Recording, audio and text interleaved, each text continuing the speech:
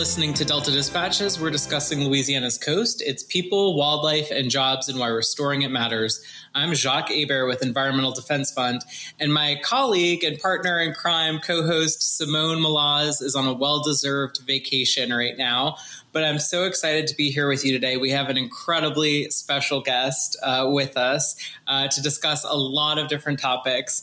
So without further ado, I'd like to welcome WDSU Chief Meteorologist Margaret Orr to Delta Dispatches. It is such an honor to have you on the show. How is your summer going, Margaret? Jacques, I have had a great summer. I went on vacation to Siesta Key, and I got to see a sea turtle up on the beach. She had just laid her eggs, and I was worried because she was still on the beach. She was supposed to be gone.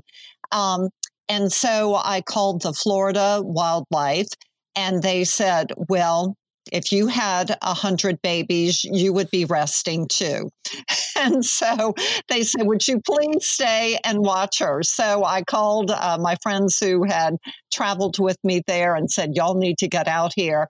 And we stayed and watched her. And one of the turtle people who patrolled the beaches for the turtles was out there, and she came over and said she had only seen it maybe 5 times in her lifetime, where she had seen one of the big sea turtles still on the beach in the morning. So it was really a momentous occasion. That was the highlight of my summer. And then at the same time, we were having flooding in the city. That was one of our flood events when I was out of town. That is an incredible experience. And, you know, I think good for you for actually having the care and taking the time to make sure the turtle was in good condition. And I think the Wildlife and Fisheries had a pretty good explanation there. But I can imagine that, you know, having that experience while thinking about what was happening back in New Orleans. And we definitely want to get to some of the flooding that's been happening in New Orleans. But first, I have to ask, I mean, I personally grew up watching you on WDSU, as many folks have throughout New Orleans and the greater New Orleans region. But for folks who still watch you, I mean, I do too, on a daily basis, you know, we know you as in your capacity as chief meteorologist. But can you tell us a little bit about yourself and your background? You grew up in New Orleans, correct? I grew up here. I mean, in New Orleans, they go, where'd you go to school? So I won't go through that. But yes, I lived here pretty much all of my life, nursery school, the whole 9 yards.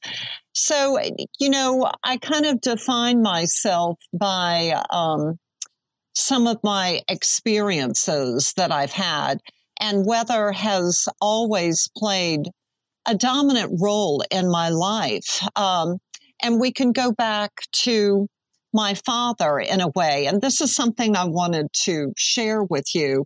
My father has always had a fear of hurricanes. And that goes back to his grandmother. His grandmother was tied to an oak tree during the summer of 1900, as the hurricane of 1900 was moving into Galveston Island. They lived on the mainland, but just on the coast. And she was pregnant with my grandfather. So this is my great-grandmother, pregnant with my grandfather in 1900, gave birth to him a couple of days later.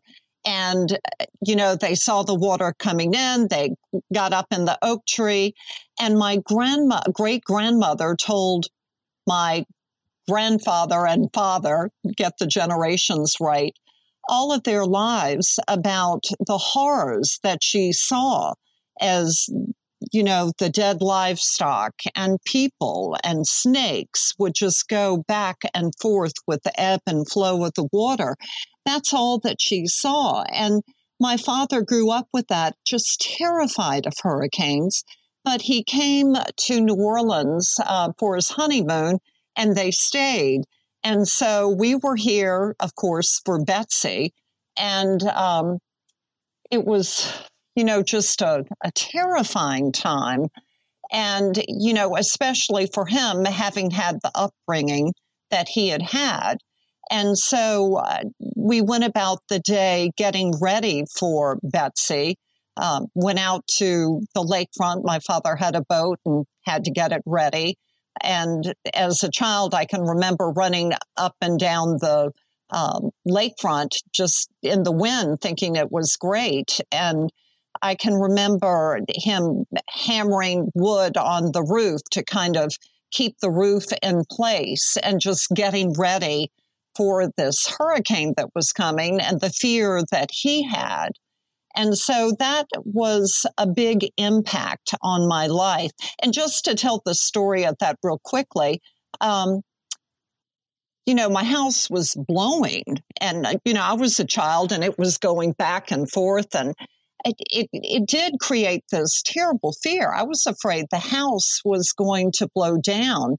And my father ended up, he was a civil engineer too, opening all the doors and all the windows, which is absolutely the wrong thing to do, because then the air can come in and go up and you can lose your roof. And indeed, we did lose part of our roof. But at some point it stopped. And Jacques, I think I had shared this with you, that I asked my father, well, what's happened? We didn't have the Weather Channel back then. We didn't have the knowledge that we really have today. And he said, well, we're in the eye. And I said, what's the eye? And he said, I'll show you. And we went outside and I looked up and I could see the stars. And I was truly amazed. What happened? Why? How could this be that my house was being blown down with wind and rain and all of that, and now it was absolutely calm? And then he said, come on, we've got to go back in. And I went, well, why? And he says, because it's coming back. And indeed it did. So, growing up in New Orleans, weather was always a part of my life, even before that. And I hate to admit this, December 31st, this was 1963, we had 4 inches of snow at Audubon Park, and I lived right by Audubon Park. And, I woke up and I went, what is this? I'd never seen snow. And it was just amazing, and immediately ran outside and started playing in it. And so in New Orleans, you get all kinds of weather. Granted, not the snow as often, but you get, those crisp, cold mornings, and then it warms up during the day. And in the summer, you get those afternoon thunderstorms. I can remember sitting on the porch with my mother and, like clockwork, every summer at 3 p.m, it would storm. And I'd go, Mom, why does it storm every afternoon at 3 p.m? And so, we've had these storms going on for a long time, though what I'm seeing more recently, of course, is that they seem to be occurring more frequently.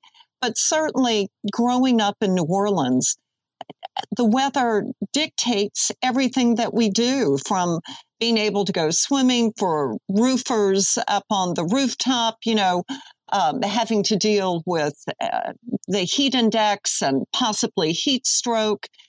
People were talking about that today, how hot it was and how difficult it is to work outside as a roofer. So weather has always played a part in my life. I can talk forever, Jacques. You really have to be careful. Well, that is an incredible story. Yes, no,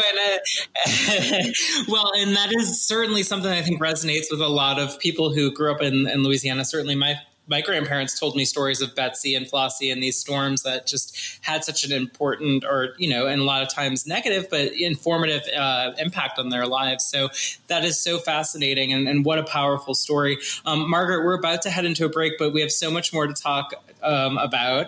I want to get your opinion on some of the flooding that's been happening in New Orleans and more. So if you don't mind hanging on, we'll be right back after the break. You're listening to Delta Dispatches on WGSO 990 AM, always available online at deltadispatches.org. We are here today with Chief Meteorologist for WDSU, Margaret Orr. We'll be right back after the break.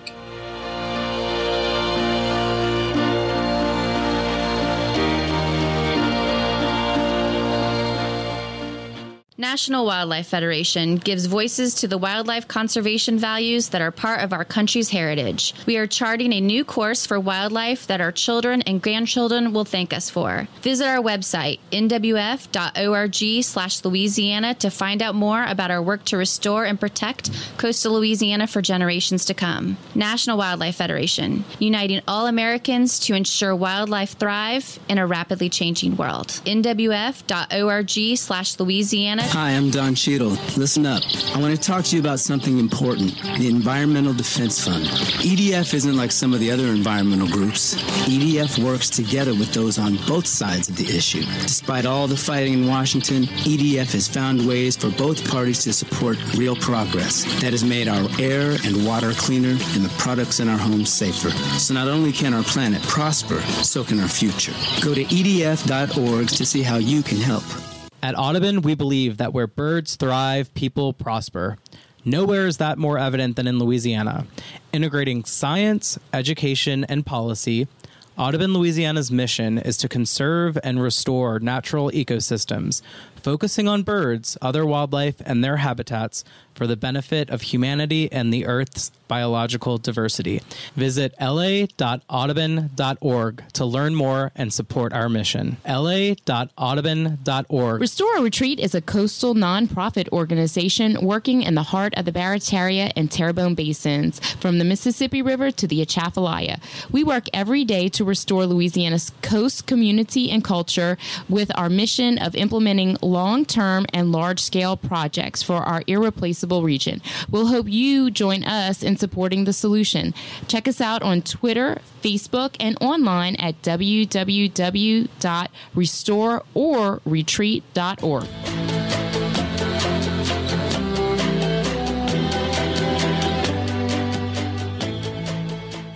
Hello, you are listening to Delta Dispatches. We're discussing Louisiana's coast, its people, wildlife, and jobs, and why restoring it matters. I'm Jacques Hebert with Environmental Defense Fund, and I am so honored to have someone who is a New Orleans institution, loved by so many, Chief Meteorologist for WDSU, Margaret Orr. Welcome back to Delta Dispatches, Margaret. Hey, Jacques. Thank you so much for having me. This is fun. So I have to ask, you were telling us about how you got into meteorology and your own personal experiences there. There are so many folks, whether it's Nash Roberts or Bob Breck or certainly yourself, New Orleans has a special relationship with its meteorologists, a special love and fondness for them. Do you think it's, as you were saying, because of our relationship with the weather and how dependent we are on the weather for our day-to-day lives? And so we look to these people as guides in that way? I think weather is so important in our lives, from all of the different jobs that we do, and just being able to have a birthday party or be able to pour cement. It's weather dependent. When we were building our house, our first house had to be torn down because of the Formosan termite. Not kidding. The whole house had to bring it down. And that's kind of unique to Louisiana. So we were building a new house, and on the day that the cement was being poured, there was one storm that was about, maybe 10 blocks wide and 1 mile long, and it went right over where our house's foundation was being poured. So they had to work it a little bit afterwards. But, all of us depend on the weather. I was almost accosted at a local grocery store a few years back, and I had been out of town for a few days. I think the last I had done the weather was on Thursday, and I had said a chance of rain at the beginning of the week. And that morning I had tweeted, we've got rain and storms firing up. I went to the grocery because I'd been out of town, and a man stopped me and yelled at me saying, "You didn't tell me it was going to rain." And I went, wait, I've been out of town and I did say it was going to rain. I tweeted it this morning, and apparently he had poured foundation it was some street cement, and he was furious with me. And I went, excuse me, I've been out of town, and I did say last week that we would have rain today, and I tweeted it. And, one of the main messages that people have to know is that you have to recheck the forecast because the weather can change. and you have to stay up to date. There was an incident, it's been quite a few years now, where there was a slight chance of rain. It was only a 20% chance, but there was a marginal risk for severe storms. And, you know, that's hard for people to understand. 20% chance, well, then they think, oh, it's just going to be light rain. No, you can have a strong or severe storm. And on this particular day, there was one storm, and it was near Ponchatoula, over a river, and a father and son had gone out fishing, and this storm created hail. And they got out of their boat, they were up on a pier under a shed, and it was struck by lightning. Oh my gosh. They were both killed. And so the message is, not only do you have to recheck the forecast, but you really have to keep an eye to the sky. You know, when you see that clouds aren't building, you're generally safe. But when you see those clouds building, get to a safe place, because it's going to storm.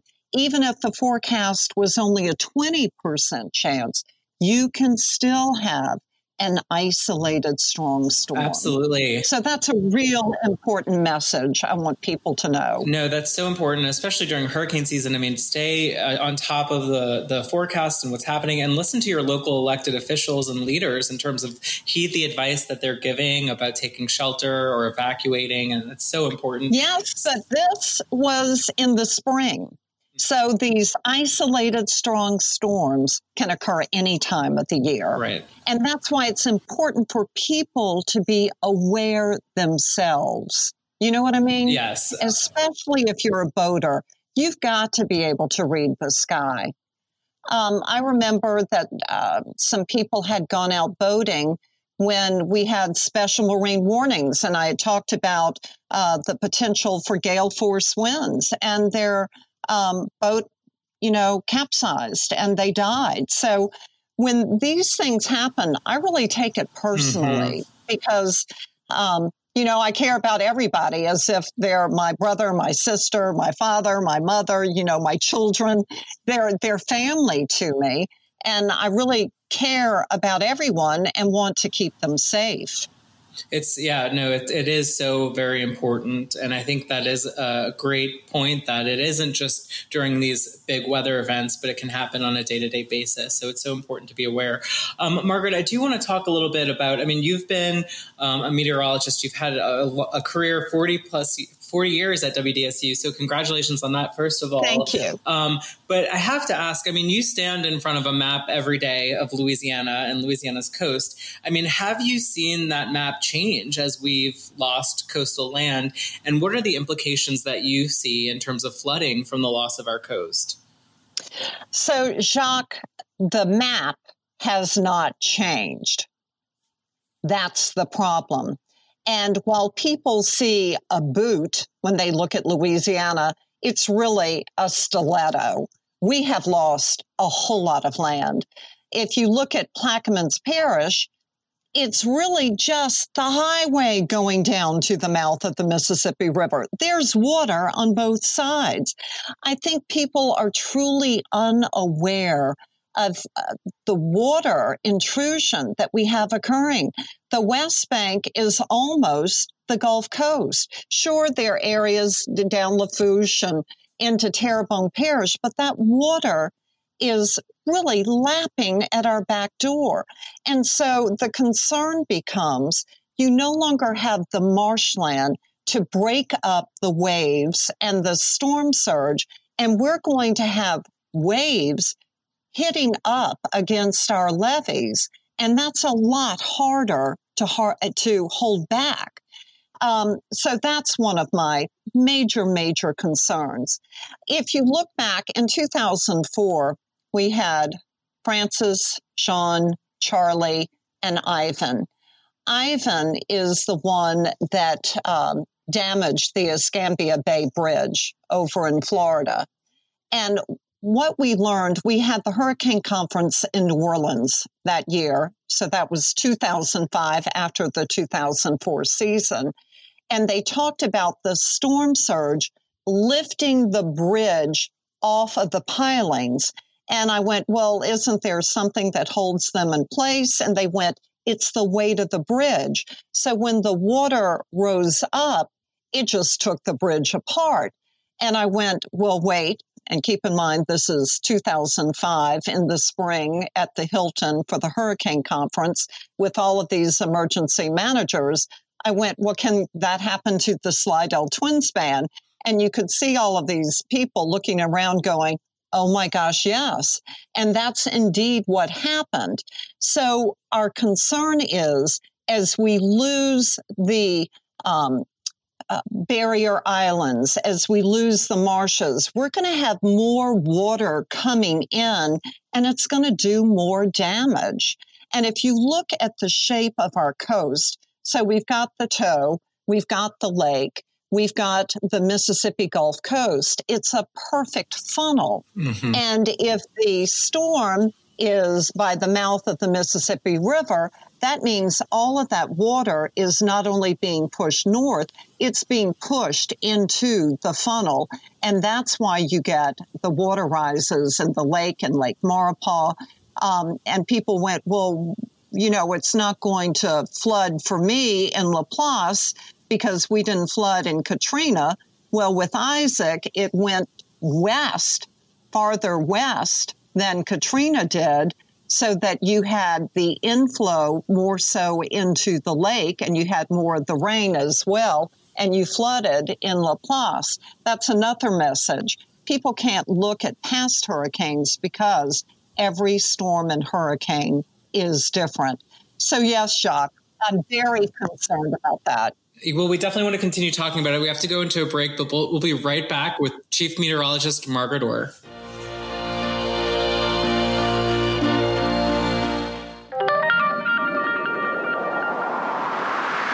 From the bottom of the Marianas Trench, this is ASPN, the American Shoreline Podcast Network. News for the pelagic-minded.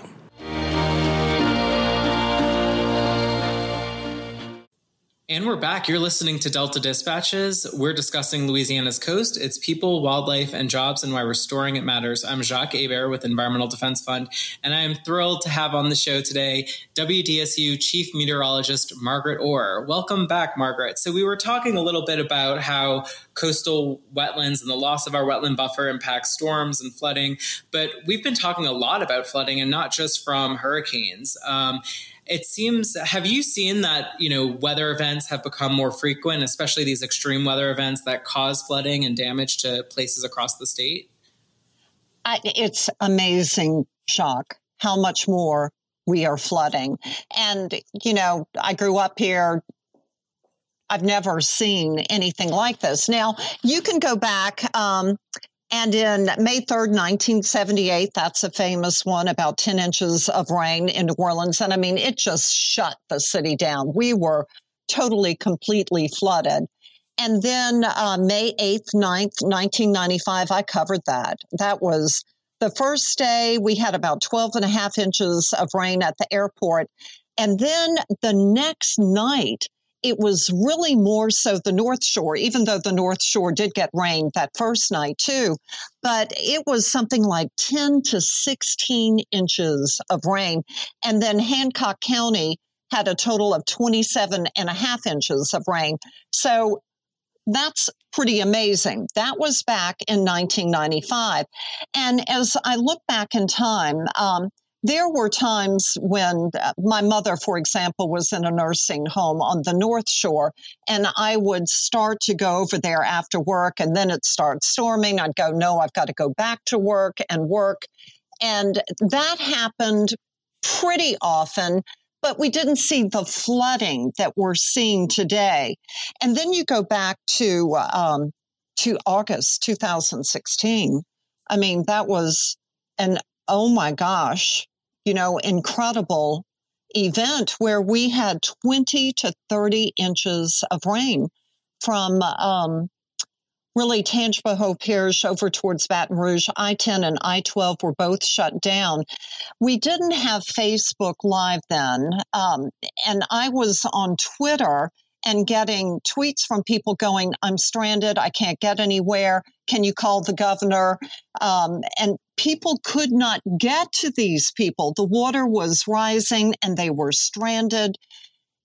I really don't remember something like that. Now, granted, back in 1995, it was bad, but this to me seemed worse when we had that 20 to 30 inches of rain.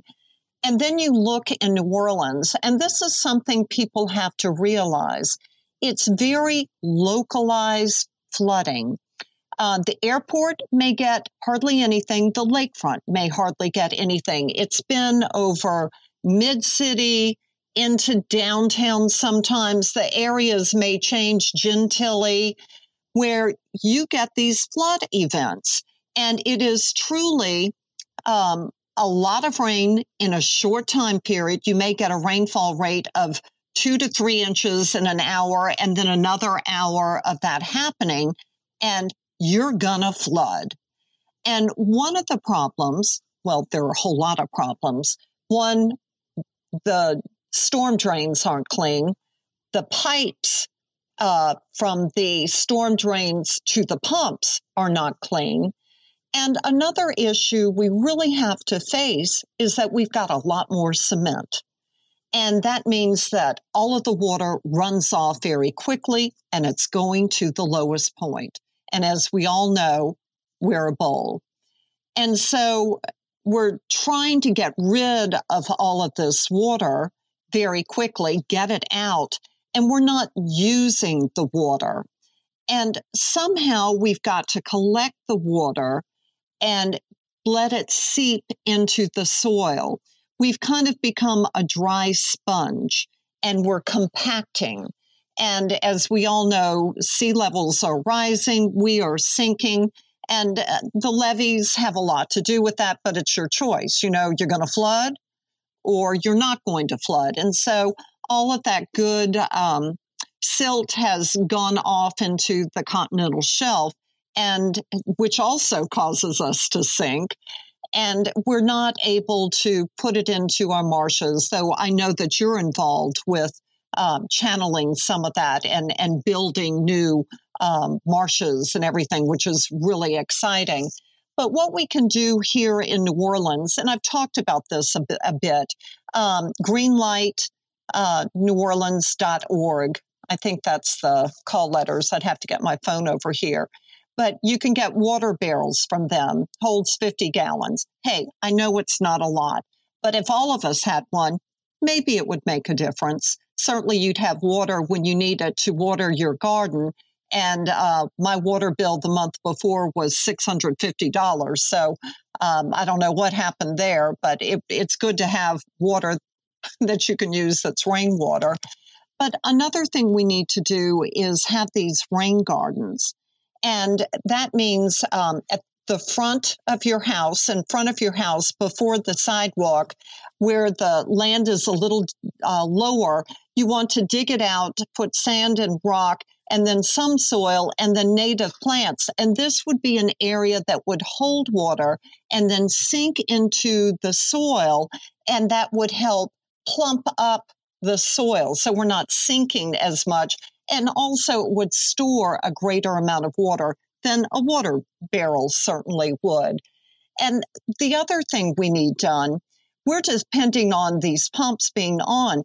That, yes, is important, but it's not the solution. We now need to have community areas where we can pump water into them. Someplace maybe at City Park, another one possibly at Audubon, but neighborhood areas where water can be collected, like we have at the Wally Pontiff Playground over in Jefferson Parish, so that water can be pumped into them and not pumped far away. The way it works now, that water has to get to the pump before the pumps can be turned on, and the drains have to work, and the pipes have to be cleaned out too. So localized neighborhood pumping station and water sites, that's what we need. Well, that absolutely makes sense. And, the challenge of living with and managing water is only becoming more complex. And so every little bit helps, whether it's your own rain barrel or whether it's more, multifaceted municipal solutions. So glad to hear you talking about that, Margaret. We're almost about to wrap it up for the radio show, but if you don't mind hanging on, we'd like to do a bonus segment for the podcast and ask some additional questions, just some fun questions. But I know you're a prolific tweeter, I guess. So I want to make sure folks have an opportunity to follow you on Twitter. Can you share your Twitter handle? Sure. It's Margaret Orr. So just, search Margaret Orr and you'll find me. I'm right here at WDSU and I do tweet all the time. And you can ask me questions and I'll answer you.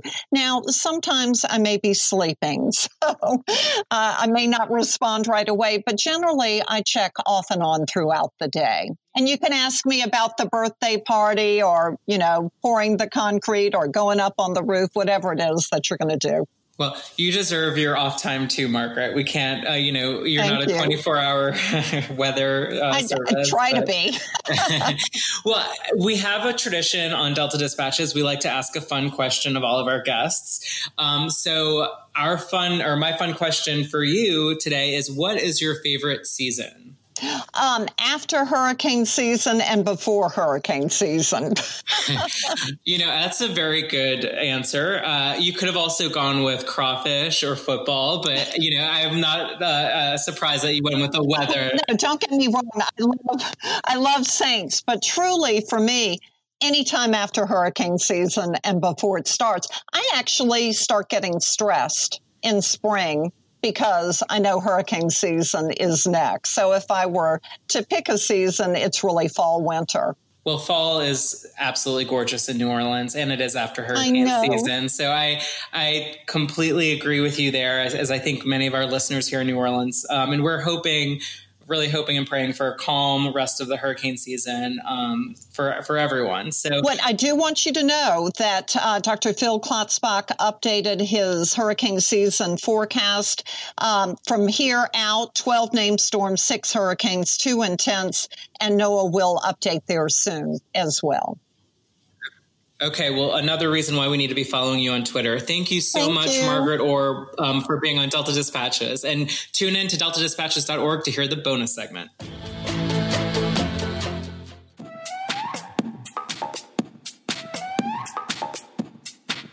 You're on the ASPN network. Coastal news for the pelagic-minded. Hello, you're listening to Delta Dispatches. We're discussing Louisiana's coast, its people, wildlife, and jobs, and why restoring it matters. I'm Jacques Hebert with Environmental Defense Fund, and we are here with a bonus segment just for our podcast listeners with WDSU Chief Meteorologist Margaret Orr. So, Margaret, you've had such a huge impact and impression on people's lives for the entirety of your career, and I can imagine you've inspired many people in their careers. So, what advice would you give to that young person out there who wants to be the next Margaret Orr? I would say, you don't want to be me, you want to be you. Don't try to be something you're not. Be yourself. And if you are yourself, then you're going to succeed. I can remember when I first started, everybody was very straight up and never smiled and didn't show any emotion and all of that. And I went, that is not me. And over time, I truly just became myself. And I think that's what's more important. People know if you're trying to be something you're not. So be who you are and follow your passion in whatever it is, whether it's weather or being a writer or, whatever it may be. Follow your passion. And Jacques, I've got to say what you're doing now is incredible, bringing attention to our coastland that is truly disappearing, and it's going to impact all of us. So thank you for everything that you're doing. Well, thank you so much. That means a lot to think that, Margaret Orr is thanking me for my job. But I will say that you were an inspiration to me as well when I was growing up. So this is all very full circle. Margaret, you are so involved beyond, your very busy schedule in studio and also on Twitter. But you're very involved in the community and supporting so many great organizations, from the NOLA Tree Project to the Crew of Barkus to the Children's Hospital Telethon, where you've helped raise millions of dollars for Children's Hospital. Tell us a little bit about some of the organizations that you support and the work that they do. Well, sadly, we don't do the telethon anymore, but that was truly an amazing impact on my life. And I'm thankful that I got to meet all of these children, some of whom have grown up and they follow me on Twitter, which is pretty cool. But I do feel like we've helped, and I now have grandchildren who have been to Children's Hospital. So it's really important to me. The other thing that I think is the coolest thing I've ever been associated with is the Crew of Barkus. I mean, how cool is that? It was founded at the Margaret Orr fan club. I know, right? And then took on a life of its own. And over the years, they've raised over $1 million for dog welfare, for dog rescue groups, for really helping our pups. And I don't know about you, but, my dog Blue is king of the house. Well, now the grandchildren are. But well, he was also king of Barkus, correct? He was. He was king of Barkus. And, it's so much fun to walk through the French Quarter with your dogs and dress them up. And the dogs rule on that day, though they truly rule every day. And it's just, how wonderful. And now it really is one of the best parades in town. And of course, we've got a lot of them. So that to me is so rewarding. And then the other thing that is near and dear to my heart is the NOLA Tree Project. Connie Udo is an amazing person. She's taken on really retreeing, regreening Southeast Louisiana after Katrina. And one of my projects was to plant food because, one, you never know what life is going to bring you. But as I go to work every day, I see the homeless and the hungry, and it tears at my heart.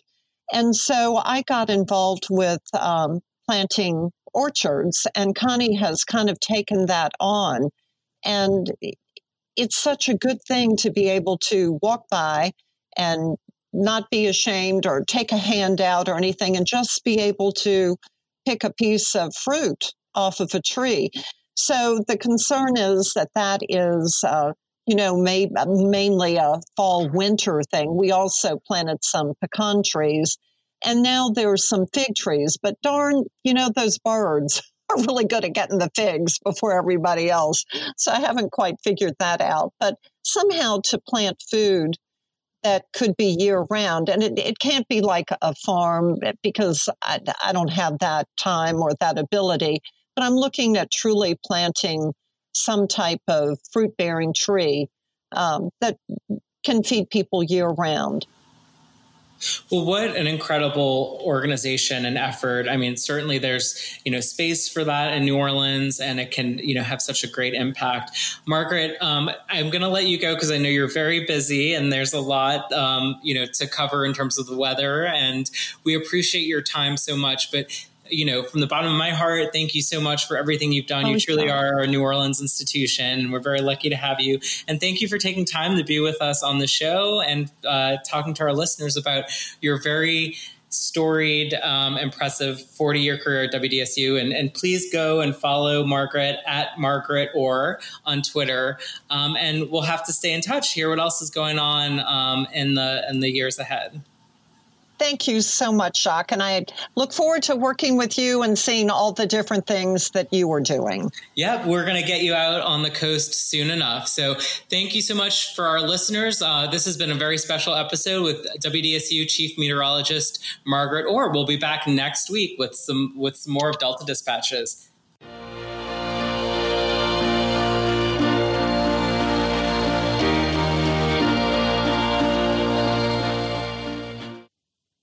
Hello, you are listening to Delta Dispatches. We're discussing Louisiana's coast, its people, wildlife, and jobs, and why restoring it matters. I'm Jacques Hebert with Environmental Defense Fund, and it is time for the Coastal Stat of the Week. And this week's Coastal Stat is very directly related to our next guest that we have on. According to the Louisiana Department of Wildlife and Fisheries, it is estimated that approximately 16,000 acres of wetlands are impacted by nutria as of April 2018. The Coastwide Nutria Control Program was established in 2002 to combat nutria in coastal Louisiana. The goal of the program is to remove up to 400,000 nutria each season from coastal Louisiana to reduce nutria-induced marsh damage. And so I'm so excited to have back on the show a guest that we've had on prior, Hansel Harlan, founder of Marshdog. Welcome back to Delta Dispatches, Hansel. Thanks for having me. It's great to be here. So in case folks didn't catch the prior interview where we had you on, can you give us a little bit of information about your background and Marshdog?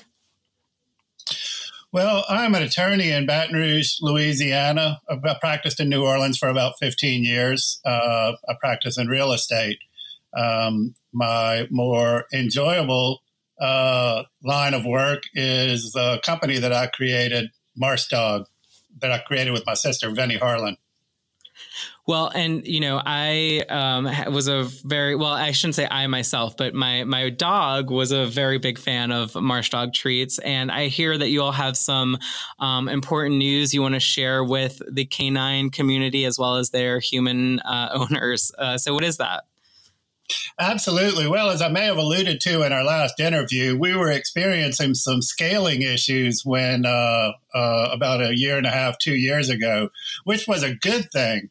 Where in the initial iteration of the product, we were making them first out of my own kitchen and then out of some warehouse space that we had leased and set up sort of in a small commercial manufacturing center.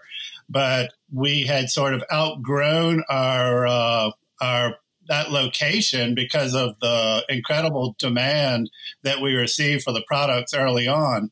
And we had been pushed on to ask to distribute nationally. And that was creating a bit of a problem for us because our product at that point was made with no preservatives, or the only preservative we were doing was a dehydration process, and that created obstacles for us shipping sort of through the desert of Arizona in the back of a hot 18-wheeler. So we had to redesign our product and able to mix in some artificial preservatives in order to scale up and meet the additional demand in all of these other places. So after a long process, we have finally got to the finish line. We have 3 new products that we are offering now. The first is a wild nutria blueberry recipe, which is our crunchy dog treat. The second is our wild nutria brown rice and sweet potato recipe, which is a soft treat. And the third is a grain-free cranberry recipe and nutria, which is another soft treat. So we're really excited about these, and from initial reception has been really good. The dogs really seem to like them a lot. So do you have a crew of taste testers over there at Marshdog headquarters that you use to try out the new flavors? Absolutely. By the Terrier and our Marshdog canine executive officer, Shin DeMarais, which is a Catahoula from the wilds of Louisiana. Both give them 2 paws up. Well, that's awesome. And if folks are listening and want to get some of these Marshdog treats for their own dogs, I love how you have on your website that, you know, your dog can also be a canine conservationist by enjoying Marshdog treats. So where can people go to get the latest flavors and help Louisiana's wetlands by giving their dogs these Marshdog nutria treats? Well, right now in the Baton Rouge and New Orleans market, we are in the Jefferson Feed Store chain, which is there's 3 of them in New Orleans and 1 here in Baton Rouge. In the Baton Rouge market, we're at Bowie Outfitters, Our Daily Bread. In Mandeville, we're at Adventure Pets. In Houma, we're at Bayou Bee Boutique and Wagon Tails. In Slidell, we're at Cafe de Bone, and we're at assorted other places that are picking us up on a daily basis. Well, and I want to kind of focus in on the point. So, Marsh Dog treats are not just tasty for our furry friends, but they also are helping Louisiana's coast. So how are they contributing to helping Louisiana's coast? Well, on a number of fronts. First, as you and your audience are well familiar with, the nutria, through no fault of their own, are just an incredibly harmful beast for the Louisiana marshes because, in their native territory, they were constrained from doing much damage because they were geographically restricted. The wetlands in Argentina, they dry up during the dry season and expand during the wet season. So they really can't get out of that area and cause much damage. When they were brought here, they really came into their nirvana environment, right? They absolutely love our wetlands, and it's just perfect for them to propagate and eat and have baby nutria on just a scale that is just unimaginable. So the fur industry kept them in check for a long time, as you guys know. But once the fur industry fell out of vogue, there was no more check on their population. The alligators can only eat so many of them, and the population increases grow so much. So what we do is create a market-based commercial check on their population. We love the Nutria Control Program, and the Nutria Control Program does a great job for what they do. But the Nutria Control Program can only do so much, right? And it costs good taxpayer money to do that. So Marsh Dog, by turning the delicious meat into a treat for our dogs, recreates a private sector demand on the nutria, which A, keeps their population in check, and or hopefully in the future starts reducing their population, and B, is going to save the taxpayers dollars so that it can be spent on other things like schools and other ways to manage coastal erosion. Yeah. And, I know there's been so much interest and talk about how do we better manage these invasive species? How can we create a market for them, like you're saying, to create that demand? And so it's awesome to see kind of the innovation that's come forth within Marsh Dog. And I have to say, I'm going to head over to Jefferson Feed myself and pick up some new treats for Winnie the Chow Chow. I'm sure she'll love them. And I'll let you know how she enjoys them. Hansel, we want to make sure to ask you a fun question. If you remember from your last time on the show, we like to ask a fun question. So your fun question for this show is, what is your favorite cartoon dog? Oh my gosh, it would have to be Snoopy without doubt. No offense to my terriers and Catahoulas, but that's just the best dog ever. Well, I agree. My childhood dog was named Snoopy, so I'm a little biased, but yeah, that's a great answer. And can you let folks know where they can find you online and on Facebook and social media? We're at marshdog.com on the net or the web, whatever people call it these days. And we're on Facebook under the same name. And if people go out and buy the product, we love to take canine endorsements. So please upload your photos to our Facebook page and turn your dog into a nutria-loving star. Yeah, your dog can be a very own canine conservationist and, maybe be seen by others on the internet. So definitely do that and check that out. Well, Hansel, thank you so much for coming on and giving us an update about the exciting developments at Marsh Dog. And also thank you so much for all the work you and your company are doing to help Louisiana's coast and its furry friends that are more land-based, shall I say. Thank you very much. I just closed by saying, people say, well, what are you going to do if you ever run out of nutria? I said, well, you know what? You've hit on our company motto. That is, please put us out of business, and that will make our company a real success. Well, we'll have to, check back in on you and see how that's going. And again, thank you for joining. And thank you all for listening. What a great episode. You're listening to Delta Dispatches.